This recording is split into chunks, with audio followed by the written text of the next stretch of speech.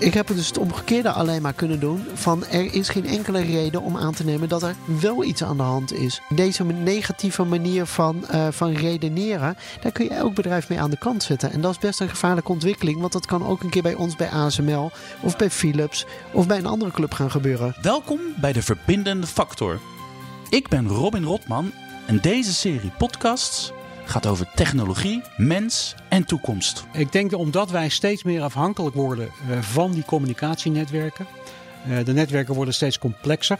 Dat inherent de beveiliging dus steeds meer een uitdaging is. Dit is een podcastserie van Huawei en vandaag hebben we het over veiligheid. Hoe bewaken we het fort en hoe voorkomen we dat het één grote gatenkaas wordt? Ja, en dan mag ik met twee toppers bespreken. Jaap Meijer, Cybersecurity Officer bij Huawei. Leuk dat je er bent. Leuk dat ik hier mag zijn, want we zitten bij jullie op kantoor natuurlijk. En de enige echte Brenno de Winter, specialist IT-veiligheid en privacy. Ook fijn dat je er bent. Ik heb hoge verwachtingen van je, Brenno. Oh jee. Jaap, om maar met jou te beginnen. Huawei, veiligheid. De Chinezen, laten we maar meteen van start gaan. De Chinezen zouden achterdeurtjes hebben ingebouwd in jullie telefoons. En daarmee kunnen ze de hele westerse wereld afluisteren. Wat is er nou aan de hand? Leuk, zeg je. Leuke stelling. Ik moet jij helaas teleurstellen. Oh ja, joh. Huawei die bouwt zijn private onderneming. En wij bouwen inderdaad telefoons. Mm-hmm. En ik kan in die zin de garantie afgeven dat wij geen achterdeuren inbouwen. Nog zijn we gevraagd door de Chinese overheid om dat ooit te doen. En mochten we wel gevraagd worden om dat te doen, dan is het antwoord categorisch nee. Gaan we niet aan meewerken, want dan kunnen we onmiddellijk ophouden. Maar dit verhaal achtervolgt jullie al jaren, geloof ik inmiddels, hè? Ja, dat is helaas het geval. We doen er alles aan om aan iedereen te laten zien waar onze producten voor staan. Onze producten worden getest, geverifieerd, gevalideerd door externe partijen. En tot op heden is daar gelukkig nog nooit iets uit de bus gekomen. Ik kan zelf zeggen dat we inmiddels al ruim 30 jaar opereren. En er heeft nog nooit één significant security incident heeft zich voorgedaan. En volgens mij is dat een van de beste bewijsvoeringen die je kunt hebben. En we doen er ongelooflijk veel aan om ervoor te zorgen dat daar ook echt helemaal niets gaat gebeuren. Ja. Brenno, geloof jij hem? Nou kijk, als het gaat over achterdeurtjes en ons bespioneren. Ja. Dat is wel echt een van de meest opvallende manieren van bezig zijn. En dan was dat ook inmiddels wel veel harder geweest. Dan hadden we daar bewijs van gezien. Dus dat massaal afluisteren, dat kun je niet doen zonder internetverkeer te genereren. Mm-hmm. Dat zien we niet. Alle verhalen die er zijn vooral angsten die worden uitgesproken. En niet dat je bewijs ziet. Dus het enige waar je dan nog bang voor zou kunnen zijn is dat China een grote kill switch heeft om alle apparaten plat te gooien. Maar goed, diezelfde angst zou je dan ook kunnen hebben voor Amerikaanse apparatuur. Dus nee, ik vind dat niet de manier waarop we moeten gaan kijken. Want dan kijk je alleen maar naar de afkomst van iemand of van een bedrijf en niet naar het hele handelingsperspectief. Dus eigenlijk als de Chinezen ons zouden afluisteren, dan zouden ze dat niet op zo'n manier, dan zouden ze dat geraffineerder doen. Dan zie je dat op internetverkeer en er wordt niet weinig gemonitord door mensen.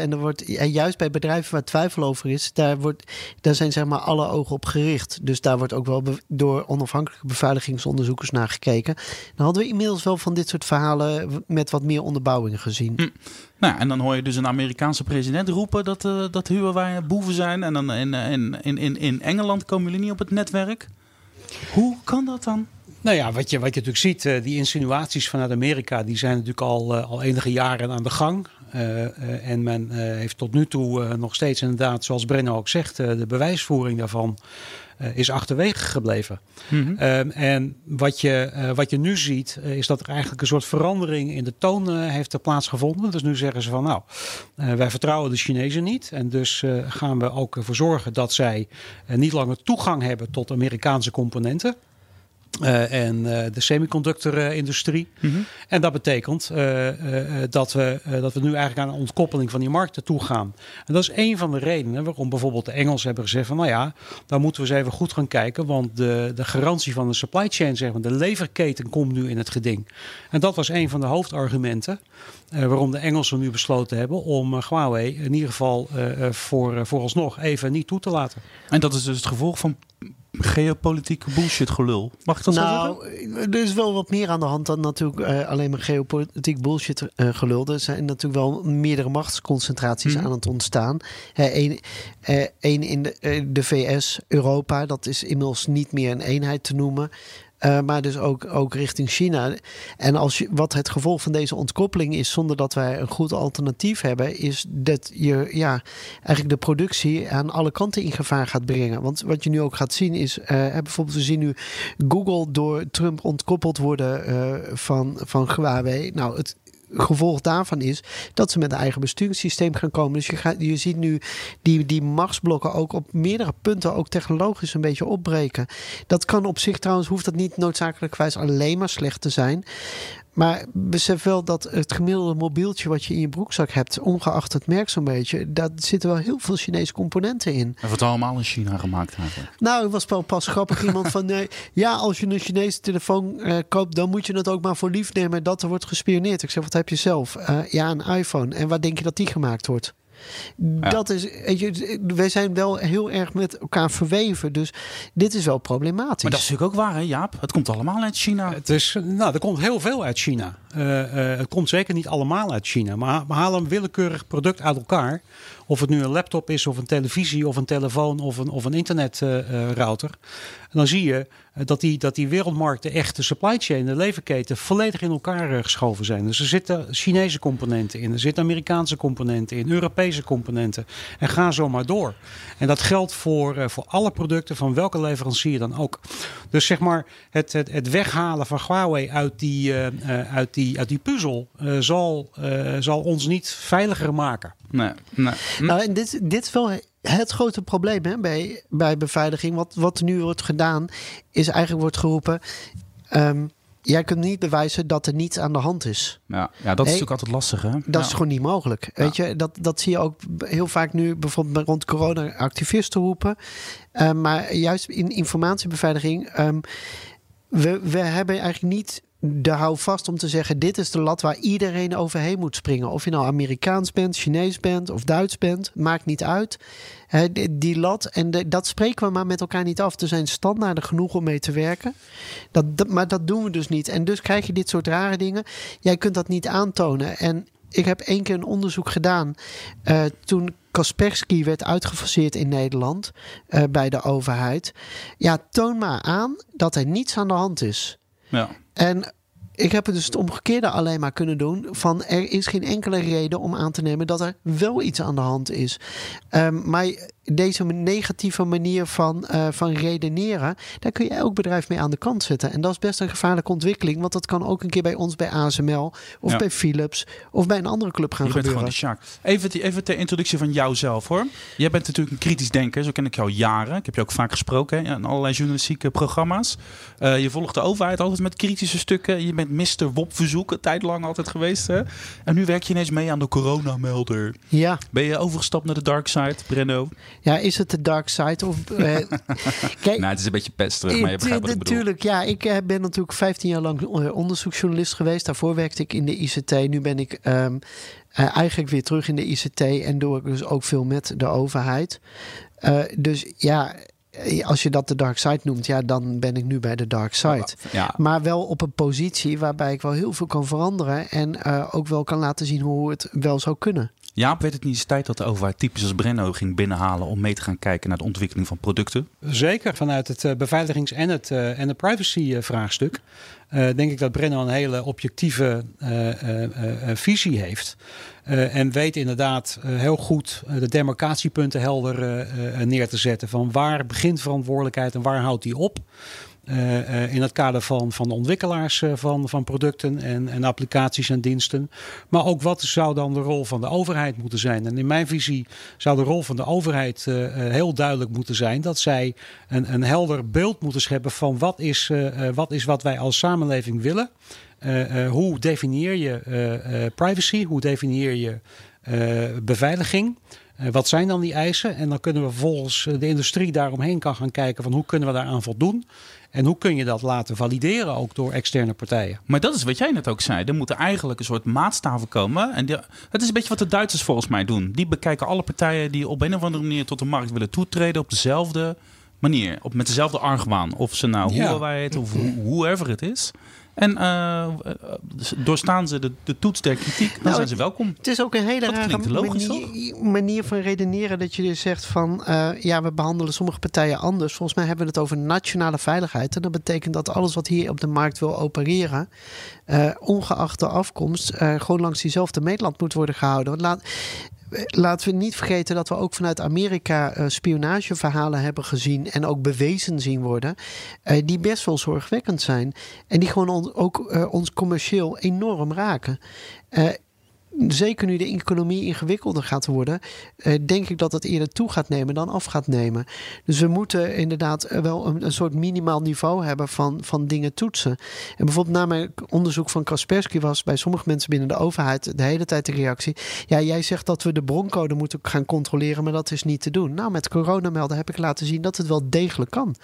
En dat het ook tegen redelijke kosten kan. Dus je kunt wel degelijk dingen vrij goed uitzoeken als de nationale veiligheid is. Ik zeg dat iets wat voorzichtig, wat er natuurlijk altijd restrisico's zijn.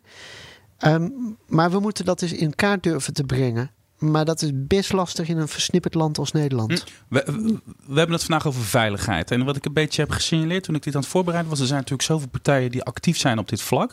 En die hebben allemaal kunnen zij een bijdrage leveren aan veiligheid. Maar tegelijkertijd kunnen ze net zo makkelijk een bedreiging zijn. Nee, dan bijvoorbeeld de overheden. Die moeten zorgen dat het veilig wordt. Maar volgens mij bespioneren ze ook allemaal iedereen. Dat zijn de overheden. Maar je hebt ook de hardwarebouwers. Je hebt de softwarebouwers. Je hebt de netwerkbeheerders, de providers. Ze spelen allemaal een soort rol. Ik denk dat we die allemaal in meer of mindere mate vandaag wel een beetje zullen gaan bespreken. Wat is een beetje in zijn algemeenheid hoe Nederland het doet als land als we kijken naar de partijen als Huawei? Hoe gaat dat hier? Nou, wat je ziet is dat er heel veel zorgen worden geuit vanuit met name de inlichtingendiensten over China. En men neemt dan heel makkelijk de koppeling naar Huawei mee. Aan mij de taak onder andere om duidelijker te maken van hoe Huawei zich verhoudt tot de overheid. Namelijk niet de Chinese overheid. En dat wij gewoon een andere private onderneming zijn in dat hele speelveld. Dus als je kijkt naar die gezamenlijke verantwoordelijkheid van beveiliging, hè, dan begint het inderdaad bij het standaardiseren, het beschrijven van wat vinden wij op dit moment aan beveiligingseisen, aan de apparatuur, maar ook niet alleen de apparatuur, maar ook de processen daarachter. Dus hoe komt een product tot stand? Hoe kun je omgaan met kwetsbaarheden? Die broncode bekijken is daar een onderdeel van. Maar het gaat ook om inderdaad, hoe communiceer je naar de markten toe? Dus je levert een product uiteindelijk op wat getest en gevalideerd kan worden. En uiteindelijk zul je dan bij de operators, zeg maar, die moeten die producten gaan implementeren in hun respectievelijke netwerken. En dat is zeg maar waar beveiliging en de totstandkoming van die horizontale veiligheid in de netwerken tot stand moet komen. Dus je ziet daar bijvoorbeeld dat men echt een beveiligingshuis bouwt. Hè? Dus de netwerken worden opgedeeld in kleinere stukjes. Zorgen ervoor dat mensen alleen maar toegang krijgen daar waar dat echt nodig is. Zorg ervoor dat er backup systemen zijn. En zo, dat is een samenspel tussen laten we zeggen, de functionaliteit in de apparatuur van de leveranciers en de implementatie van de operationele netwerken, zeg maar.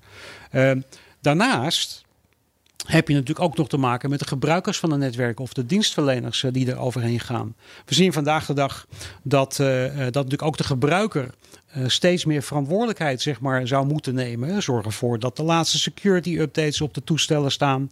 Zorg ervoor dat je privacy goed waarborgt. Als je gewoon een pincode gebruikt op je telefoon. En zorg ervoor dat je ook zoveel mogelijk zelf in controle blijft. Dus end-to-end versleuteling van verkeer vindt natuurlijk steeds meer plaats. En daar lopen ook discussies over. Dus het is een samenspel van al die partijen die bij elkaar al die partijen die hebben, jij beschrijft nu dat samenspel van al die partijen die hun eigen verantwoordelijkheid hebben. En Brenno, we hadden het net over de overheid. Heb jij het gevoel dat in Nederland, de Nederlandse overheid, dat daar genoeg know-how is, dat ze genoeg weten van oké, dit en dit en dit en dit hebben we aan de voorkant en aan de achterkant nodig om het veilig te houden? Is daar genoeg? Hebben we dat goed in kaart? Kunnen we het genoeg toetsen? We hebben wel de know-how in huis in Nederland. Alleen we hebben het zo versnipperd dat het niet meer effectief aanspreekbaar is. En dat is een heel groot probleem. Dus we hebben een deel bij de coördinator terrorismebestrijding zitten, een deel bij het Cybersecurity Center, een deel bij CERT voor de zorg, een deel en daar wordt wel wat uitgewisseld. Een privacywaakhond. Is ook weer iemand die daar zit ook enige kennis. Maar het komt niet op de juiste manier bij elkaar. En dat is heel problematisch. En ook die uitwisseling loopt best moeizaam. De regie is ook versnipperd, want iedereen is overal een beetje van. Moet er een soort staatssecretaris van IT-veiligheid komen dan of zo? Nou, dat zou ik geen gek idee vinden. En dat zou bijvoorbeeld in Duitsland wordt ook heel sterk aangeleund tegen het Bundesamt für die Sicherheit in de informationstechniek. En dat BSI is eigenlijk iets wat best wel redelijk functioneert. En wij hebben dat gewoon in Nederland echt heel versnipperd. En daardoor dus niet goed toegankelijk. Dus er lopen zeker goede mensen rond.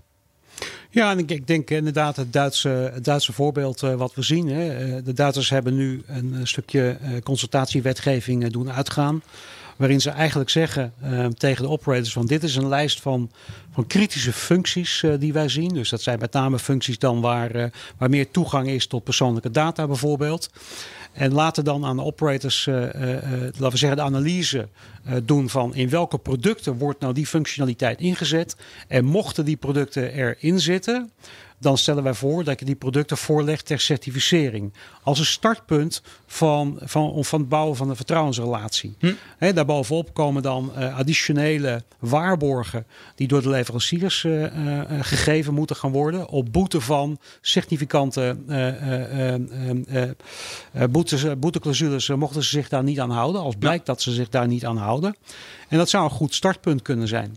En dan maakt het niet zo uit of je bij Huawei of Apple of het maakt allemaal niet exact, zo uit. dat is gewoon een gelijk speelveld voor alle partijen die zich daarin begeven. Een van de nadelen vinden wij in Nederland is dat er relatief weinig openheid van zaken wordt gegeven over wat zijn dan nu precies de eisen. Waar vinden wij, welke functies vinden wij kritisch of welke kroonjuwelen hebben we het over. En dat betekent dus dat niet alleen de operators, maar ook bijvoorbeeld de hele zakelijke markt in Nederland niet precies weet waar ze aan toe zijn en welke eisen ze moeten voldoen om producten in hun netwerken te kunnen Daar lopen jullie dus tegenaan. Daar lopen wij tegenaan.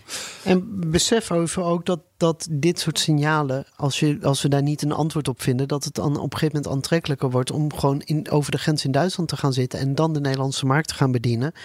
Omdat er ook op informatiebeveiligingsgebied de Cybersecurity Act is. Waar straks een reeks aan normeringen over heel Europa worden uitgestort. En als Nederland gewoon lekker zijn eigen koers blijft varen en niet zich aanhaakt bij die internationale normen. En mijn beeld is toch dat dat te weinig gebeurt. En dat we dan gewoon de boot gaan missen. Controle kwijtraken. Nou, wat je heel veel ziet is dat er best wel veel beveiligingsbedrijven zijn die allemaal eigen normen hebben ontwikkeld en eigen dingetjes aan het doen zijn. En allemaal hartstikke lief. Maar het sluit niet aan in het grotere geheel. En Europa heeft eigenlijk gewoon nu met de vuist op tafel geslagen en gezegd, er is nu een Europese regelgeving die zegt we doen dat op een uniforme manier. En wij haken daar onvoldoende op aan. En dat is best lastig. Misschien wel een leuk voorbeeld bij coronamelder. Moesten er op een gegeven moment een aantal penetratietesten worden gedaan. En er wordt eigenlijk in Nederland gezegd, nou doe maar een kilootje testen. En ik wil zekerheid. Dus ik ben gewoon met de standaarden gekomen die ervoor staan. En dan is het best lastig om een bedrijf te vinden dat niet alleen die standaarden wil afwerken, maar ook naar mij wil zeggen, op die dag, op die tijd hebben we de volgende test gedaan. En dat bewijst dat jullie dat stukje van die norm hebben afgewerkt conform. En uiteindelijk is dat dus wel gelukt en hebben dus op die manier die penetratietest doorlopen. Maar dan heb je er ook wat aan. Dat betekent dat we een heleboel voorbeelden hebben van penetratietesten die in mijn ogen brandhout zijn. Er wordt nogal wat geroepen over Huawei door de critici. Ik heb iets leuks bedacht. We gaan even connecten met de critici. Dus ik heb op internet een beetje gezocht naar reacties van mensen over Huawei en kijken wat ze nou eigenlijk allemaal te melden hebben. Een twitteraar. Jaap. Hoe rijmen jullie de markttoegang tot een open samenleving zoals Europa met het faciliteren van technologie in China voor het in stand houden van surveillance staat al daar? Oftewel, het gaat over die Chinezen die gebruiken die technologie voor een controlestaat en dat houden wij in stand door, et cetera. Iedere rechtgeaarde Europeaan zou daar toch afstand van moeten nemen? Ja, interessante vraag, hè? Nou, kijk, het is eigenlijk heel simpel. Huawei, wij zijn een leverancier van producten. Ja. En wij verhouden ons niet tot politiek.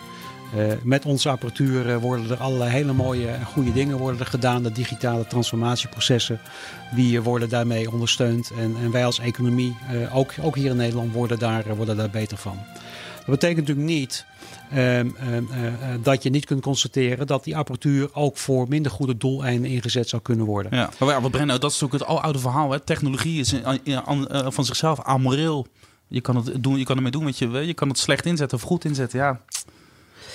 Ja, nee, dat is dus wel. Het wordt soms ook wel als wat ze noemen dual-use goods gezien. Hè? Ja. Dus dat je het ook zeg maar voor, dan noemen ze dan vaak militaire doelen kunt inzetten. Ja. Kwaadaardig. Ja, daar moet je wel een beeld over gaan vormen of je dat daaraan wil meewerken en ook zou moeten meewerken. Ik kwam nog een leuke tegen, Jaap. Vind je vast leuk deze. Jammer is het dat Huawei in zo'n kwaad daglicht wordt gezet. Ondanks dat er geen concrete bewijzen zijn. Hoe gaat Huawei hiermee om? En hoe ziet Huawei de toekomst? Is er nog wel toekomst voor jullie als het zo door blijft gaan? Dat denk ik wel. We hebben natuurlijk bewezen in de afgelopen 30 jaar dat we het goed doen. Dat is ook de reden waarom er veel klanten voor ons gekozen hebben. Dat neemt niet weg dat we nu natuurlijk een aantal uitdagingen hebben. Wat wij doen om die toekomst veilig te stellen is om zoveel mogelijk open en transparant te blijven communiceren. Kom maar kijken in onze keuken hoe wij het doen. En stellen letterlijk alles in het werk om iedereen die zorgen heeft, om ze mee te nemen in onze gedachtegang. En ze te laten zien hoe wij beveiliging en privacy zeg maar in onze producten implementeren. Kritische kamervragen over jullie komen ook voorbij. Bijvoorbeeld als het gaat over de samenwerking met de Vrije Universiteit en de UvA. Jullie werken mee aan wetenschappelijk onderzoek. Kamervraag. De Nederlandse overheid waarschuwt expliciet voor geopolitieke powerplay van China als het gaat om kennis en technologie. Waarom keurt Nederland deze samenwerking dan goed? Nou ja, als je kijkt naar die samenwerking, dat is natuurlijk redelijk recht toe recht aan. Huawei is een bedrijf dat leeft van innovatie. Ja. En wij worden nu geconfronteerd met een nieuwe werkelijkheid, waarin met name de Amerikanen ons afsnijden van een stuk van de supply chain. Dus ook de Google services bijvoorbeeld. Dus als je kijkt naar onze consumentenmarkt, dan moeten wij dingen daar nu zelf gaan ontwikkelen. En dat is een van de dingen die we samen met de universiteiten nu doen. Om te kijken van hoe kunnen wij zoekmechanismes verbeteren. Om die te implementeren, rechtstreeks te implementeren op onze producten. Er is geen enkele verbinding met de Chinese overheid op dit vlak. Nee, en dan komt de vervolgkamervraag aan de minister. En hoe weet u dan zo zeker dat de kennis niet bij de Chinese overheid terechtkomt? Omdat en dan gaat Jaap weer zuchten nu, of niet? Nou, helemaal niet zuchtend. Ik kan alleen maar herhalen wat ik eerder heb gezegd. Omdat wij onder geen enkele voorwaarde dit soort informatie delen met de Chinese overheid. Ja. En zo werkt het als een private onderneming. Stel nou eens even dat dat wel bij de Chinese overheid terechtkomt. Hoe dus zoekmechanismes beter kunnen. En dat het bij de Europese overheden terecht zou komen. Dat is toch wat je in technologie wilt. Is dat je iets ontdekt. Dat je snapt hoe het in elkaar zit. En dan weer het stapje verder doet. En op die manier steeds ook verder komt als samenleving. Ik zou het juist erg prettig vinden als dat een beetje uitlekt hoe wij dat allemaal flikt. Mee eens, Jaap? Ja, nee, absoluut. Ja. En dat is precies hoe die samenwerking daarin werkt. Hè. Daarom is het ook open en transparant. Dus daar gebeurt helemaal niks aan de achterdeuren. We delen die informatie. Is wetenschappelijk onderzoek trouwens niet sowieso open? Het onderzoek is open. Voor zover de universiteiten die kunnen daar openlijk over publiceren. Met andere woorden, er gebeurt niks geheimzinnigs. Er gebeurt helemaal niks geheimzinnigs. Jammer. Hey, Brenno, een van die andere partijen, de techreuzen, als het gaat over veiligheid. Hoe zie je hun rol? Zij maken vaak hardware en software. Hebben ze te veel macht bij elkaar? Ik denk dat dat wel duidelijk is dat ze dat hebben. Wij kunnen nu geen coronamelden bouwen zonder dat we daar hulp van de techreuzen bij krijgen. Dat doen ze fantastisch, die hulp. Dat kan ik niet anders zeggen dan dat dat hartstikke goed is. Maar het is wel natuurlijk dat je daaraan vastzit. En dat heeft gevolgen, ook voor je beveiliging. Bijvoorbeeld als je in zo'n cloud van een van die grote techreuzen iets opslaat en zij hebben gedragsregels waar zij op een bepaalde manier tegen de wereld aankijken, kunnen ze jou als bedrijf in één keer jouw hele bedrijfsadministratie afpakken. We maken ons enorm afhankelijk, ook met onze bedrijven, van dit soort derde partijen. En dan kun je niet eventjes snel zeggen, ja, maar mag ik eventjes snel mijn data terug, want ik wil mijn toko weer elders opstarten. Maar hier heeft toch de overheid ook weer een taak om te zorgen dat je niet met een vinkje die je maar moet zetten, omdat je anders geen toegang hebt tot Facebook. Ik zeg maar wat, dat je alles maar weg hebt. Maar dat zie je ook in Europa gebeuren. Nee, maar dat zie je ook in Europa wel gebeuren. Er was pas een Amerikaanse beveiligingsexpert, Bruce Schneier, die heel nadrukkelijk zei op een conferentie van de Nederlandse overheid van Europa is gewoon het governance centrum van de wereld aan het worden. Wij leggen die lat al een stuk hoger. Dus het Europees Parlement en de Europese Commissie doen daar hele goede dingen. Denk even aan de AVG, de privacywetgeving. Maar nu ook juist om dit soort machtsblokken aan te pakken. Maar wij zijn ernstig afhankelijk van de partijen in de markt inderdaad. En het is de vraag of je op die manier wilt zijn en ook moet willen zijn.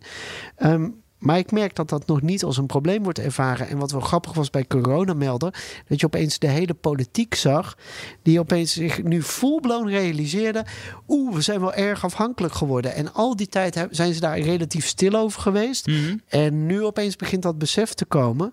Ja, dat moet nu doorzetten. En dan niet alleen voor een Coronamelder, maar voor elk dossier dat je zegt van oké, en wat is onze vluchtroute? Hebben we die nog? Nou, dat is misschien wel interessant om ook even hier aan toe te voegen. Dat het ook helder is voor iedereen. Huawei die levert netwerkapparatuur. Mm-hmm. Wij opereren die netwerken niet. En we zijn ook niet in control of de data. Jullie leveren spullen die je kan aanhaken aan het netwerk. Exact. Yes. Exact. Okay. Dus wij zijn nooit en ten nimmer zullen wij persoonlijke data zeg maar omzetten in een commerciële waarde. Dat is niet wat wij doen. Dus we opereren die netwerken niet en we hebben geen toegang tot die data. Full stop. Waar ben jij als cybersecurity officer eigenlijk meer tijd aan kwijt? Aan het veilig houden van jullie producten? Of aan het uitleggen aan allerlei partijen dat jullie producten veilig zijn? Ja, ik persoonlijk hou mij voornamelijk bezig met het uitleggen waar de producten aan voldoen. Gelukkig heb ik een enorme organisatie achter mij staan. Dat is toch helemaal niet wat je wil? Die zich dag te dag bezighoudt met het veilig houden en maken van die producten. Dat is zoals wij opereren. Kijk, als je kijkt naar de ontwikkelingscommunity. Huawei heeft meer dan 100.000 man in de ontwikkeling zitten. Mm-hmm. Dat zijn de mannen en vrouwen die zich bezighouden met het implementeren van de veiligheidsfunctionaliteit in die producten. Voor zorgen dat aan alle regels wordt voldaan in alle landen waarin wij opereren. Aan mij is gewoon een taak om laten we zeggen, de gebruikers en het hele ecosysteem mee te nemen in hoe wij dat doen. Dus je bent eigenlijk meer een lobbyist? In sommige Chief Technology lobbyist. Enigszins op dat vlak zeker, ja. Ja. Vind je dat leuk? Ja, dat is ontzettend leuk. En zolang er nog voldoende zorgen blijven, blijf ik daarmee doorgaan. En dat neemt natuurlijk niet weg dat er af en toe enige vorm van frustratie natuurlijk ook is van weer dezelfde vraag. Er zijn zoveel onderbuikgevoelens. Klinkt wel als job security. Ja, als je het zo zou willen zien. En nee, er is echt geen saai moment wat dat betreft. En ik vergelijk het wel eens, weet je, zolang je nog moet uitleggen hoe dat nou op zijn plek zit op verjaardagen, dan nu de laatste tijd even wat minder. Mm-hmm. We zien elkaar wat minder. Maar dan zie je dat er nog heel veel werk aan de winkel is om dat uit te dragen. En om te laten zien hoe wij georganiseerd zijn. Kun je dat krachtenveld te schetsen? Jullie zijn dus de hardwarebouwer. Jullie maken dus spulletjes die je dus aan dat netwerk kan hangen. Maar je hebt dus de operators. Je hebt de netwerkbeheerders. We hebben net een beetje de rol van de overheid geschetst. Kun je dat krachtenveld schetsen? Hoe werkt dat in de praktijk? Nou, hoe dat in de praktijk werkt, is dat je natuurlijk vanuit de innovatie zijn er allerlei standaardisatiediscussies over waar de diensten naartoe moeten, waar de producten naartoe zouden moeten om bepaalde diensten mogelijk te maken. Dat zie je bijvoorbeeld op het gebied van mobiele communicatie in standaardisatiebodies, 3GPP en allerlei andere illustratie. 3GPP? 3GPP is een technische standaard die ontwikkeld wordt door de industrie. Dus allemaal op basis van consensus. Alle partijen, operators, leveranciers kunnen daar hun ideeën aanbrengen. van hoe zij denken dat bepaalde vraagstukken geïmplementeerd zouden kunnen worden. En op basis daarvan komt daar dan een consensus uit. Dan noemen we dan even concreet. Dit vind ik ingewikkeld. Neem nou 5G. Dat is heel actueel. Dat wordt nu gebouwd. Overal op de wereld is men met 5G bezig. Overheden vinden er wat van. Bedrijven zijn ermee bezig. En wij moeten er allemaal van gaan profiteren in de toekomst. Of misschien nu al een beetje. En dan zitten al die concurrenten bij elkaar aan tafel. Samen met de operators en de netwerkbeheerders. En die moeten dan gezamenlijk tot een soort overeenkomst komen wat een soort standaard wordt. Dat is precies wat er gebeurt. Dat is toch onhandig, Brenno? Nee, juist niet. Is dat niet? Nee, dat is toch hoe heel internet aan elkaar hangt? Maar zouden de overheden daar niet een soort leidende rol moeten spelen? Zo willen we het hebben en jullie vreten het maar? Of ik denk dat hebben we een beetje geprobeerd met de ITU, de International Telecommunications Union. Die maakte alle telefoniestandaarden, zeg maar.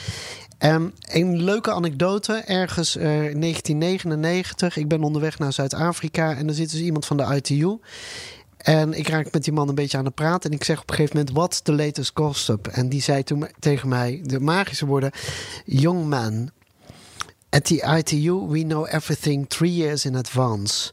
We do not do gossip. En dat illustreert precies hoe zo'n proces dan zou gaan lopen. En wat je wilt, is juist natuurlijk dat je met innovatie nog wel iets voor elkaar krijgt. En dat er op een gegeven moment gewoon meters worden gemaakt.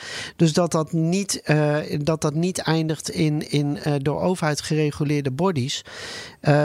We hebben gewoon prima standaarden bodies die dit gewoon goed aankunnen op dit moment. Dus ja. En daar kijkt de overheid natuurlijk wel mee. Dat is nu bijvoorbeeld exact wat er gebeurt. Hè? Wat bijvoorbeeld de Duitse Sicherheidsdiensten aanbevelen aan de Europese standaardisatieorganisaties. Jongens, houden jullie nu bezig met, laten we zeggen, de wettelijke kaders waarin je zegt van hoe dingen georganiseerd moeten worden. Maar laat nu de technische specificaties van aan welke eisen moeten de producten en de processen voldoen. Laat dat nu over aan de experts. Daarmee kun je namelijk een soort dynamiek laten ontstaan waarin je kunt bijblijven met alle technologische ontwikkelingen die plaatsvinden. Het is niet dat er zomaar wat gebeurt. Voordat jij bijvoorbeeld een ETSI-standaard hebt, moet je echt wel door een aantal hoepeltjes springen. Maar laat, zeg maar als het over beveiliging gaat, laat wat nu voor certificering nodig is, laat dat dan inderdaad over aan de overheid. En dat is in dit geval in Europa ENISA. Dat is de organisatie daarvoor. En dan laten we even ons dan de billetjes samenknijpen dat Nederland zich daar ook aan gaat houden. Want anders zijn we straks gewoon uitgespeeld. Nou, Nederland heeft natuurlijk inmiddels aangegeven in een concept wetsvoorstel over implementatie van de Cybersecurity Act. Mm-hmm. Dat zij ENISA willen mandateren om die technische specificaties te gaan ontwikkelen. Ja, maar het is nog wel dat ik nog steeds zie dat wij daar niet heel erg actief zijn. En ik krijg nog steeds signalen van mensen die bij dat soort processen betrokken zijn. Van Nederland is wel een beetje de grote afwezige. Nou ja, je ziet die afwachtende houding inderdaad wel enigszins. Alhoewel ik wel het gevoel heb dat er achter de schermen best wel veel gebeurt. En we hebben die kennis aanwezig. Maar dat men op dit moment inderdaad wat meer kijkt naar de grotere landen, naar Duitsland wellicht met name, van hoe die voorstellen geformuleerd worden om daar dan bij te kunnen aansluiten. Ja, maar dat is wel heel schadelijk voor Nederland als wij eigenlijk een beetje het landje zijn wat er een beetje bij hangt. We doen het al niet zo fantastisch in Europa. Dat we dat dus nou ook op informatiebeveiligingsgebied dan aan het laten afweten zijn, dat is niet echt heel erg gunstig. Oké. Ik zei aan het begin al, de wereld is meer en meer connected. Inmiddels is alles connected. Is het nou veiliger geworden dan 10, 20 jaar geleden? Of niet? Ja, dat vind ik een hele lastige vraag. Ik denk dat omdat wij steeds meer afhankelijk worden van die communicatienetwerken. De netwerken worden steeds complexer. Dat inherent de beveiliging dus steeds meer een uitdaging is. En dat is ook precies de reden waarom we de discussies voeren die we nu voeren. Dus het is een continue strijd om bij te blijven, om de beveiligingseisen aan te scherpen. En niet alleen qua producten, maar ook qua operationele inzetbaarheid van die producten en het gebruik van die netwerken. En waar zit wat jou betreft nou het grootste probleem of het grootste gevaar? Maar moeten we echt op gaan letten? Nou, het grootste gevaar schuilt hem hierin, denk ik, dat wij te maken gaan krijgen met een ontkoppeling van veiligheidseisen. Hoe meer we harmonieuze eisen kunnen hebben, laten we zeggen over heel Europa bijvoorbeeld heen, des te beter zijn we met elkaar in staat om die dienstverlening die zich niet houdt aan landsgrenzen, die zich niet houdt aan het netwerk van één operator. Dus als wij uniforme eisen gaan hebben waar iedereen aan moet voldoen, dan hebben we een goede kans dat we laten we zeggen, de beveiligingsuitdaging die we hebben, dat we die onder controle blijven houden. En Brenno, wat denk jij? Nou, ik vind het lastig, want wat is veilig? Is dat je niet, zeg maar, met malware dat ding op slot worden gezet? Of wil je niet hebben dat er op een gegeven moment een land is ergens ter wereld dat zei, oh, u had een ochtendspits willen hebben vanochtend. Dat is jammer, want we hebben al uw auto's op slot gezet. Wat bedoel je met veilig? En die gedachte en zeg maar, die discussie is nog te weinig gevoerd. En de standaarden die we nu in Nederland hebben om, zeg maar, aan veiligheid te gaan voldoen, die zijn allemaal wel een beetje vrijwillig.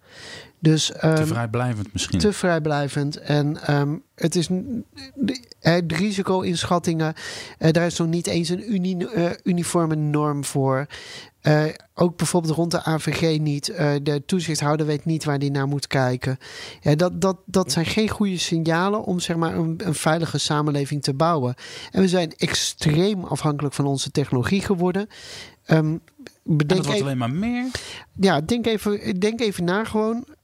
Als je door je dag heen loopt, waar allemaal een chip in zit. En bedenk dan eventjes, wat zou het betekenen als die het niet meer doet. En laten we even zeggen, de eerste 5 minuten van elke dag beginnen geheid bij het oppakken van je mobiele telefoon. Als dat stukje al er niet meer zou zijn in het leven, dan is de manier waarop onze samenleving functioneert al aardig ontregeld. Zeker in deze coronatijden, dat we veel thuis zitten bijvoorbeeld. Dus ja, veiligheid is nu een heel ingewikkeld begrip geworden. En het is een groot ding met grote spelers, grote partijen die vaak geen gezicht hebben, die een beetje achter de schermen opereren. Nou ja, even één voorbeeld. Overnight heeft Trump dus besloten dat Google bijvoorbeeld geen zaken meer mocht doen met Huawei. Nou, dat kan een keuze zijn. Maar wat als hij morgen wakker wordt en denkt, nou, weet je wat, ik wil dat gewoon niet met Nederland hebben. Want ik vind dat ze daar veel, laten we even zeggen, de metaalverwerkende industrie, dat is namelijk echt wel een heet hangijzer voor hem. Dat hij daar dus hetzelfde op besluit. En dan dus besluit dat er een aantal stappen in de Nederlandse richting niet meer zouden mogen. Hoe grappig is het dan nog? Even tot slot, Jaap. Dit gaat, ik zei het net, het gaat over grote spelers, grote partijen. Vaak, het is al abstract voor veel luisteraars. Wat kunnen we nou zelf doen? Je moet een pincode een toegangscode op je telefoon zetten natuurlijk. Maar ja, heel veel begint natuurlijk inderdaad bij awareness. We moeten allemaal ons realiseren dat veiligheid is iets van ons allemaal. En dat iedereen zijn steentje daarin moet bijdragen.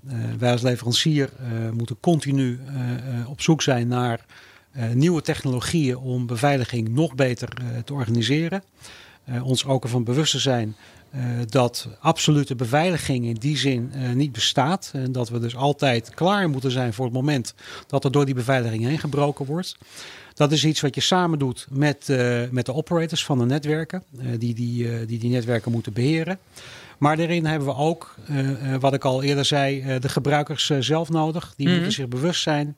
Hun thuis wifi-routers van nieuwe wachtwoorden voorzien.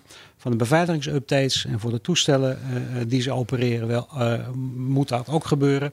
En inderdaad steeds meer gebruik maken van versleutelingstechnologieën om de data gewoon veilig te stellen. Mee eens, Brenno? Ja, je digitale hygiëne heet dat met een mooi woord. Neem het nou serieus. Dank jullie wel. Jaap Meijer, Cybersecurity Officer bij Huawei. En Brenno de Winter, specialist IT-veiligheid en privacy. Overgestapt naar de dark side. Luister ook de andere afleveringen terug en ga hiervoor naar de bekende podcast-apps zoals Apple Podcasts en Spotify. Dank jullie wel.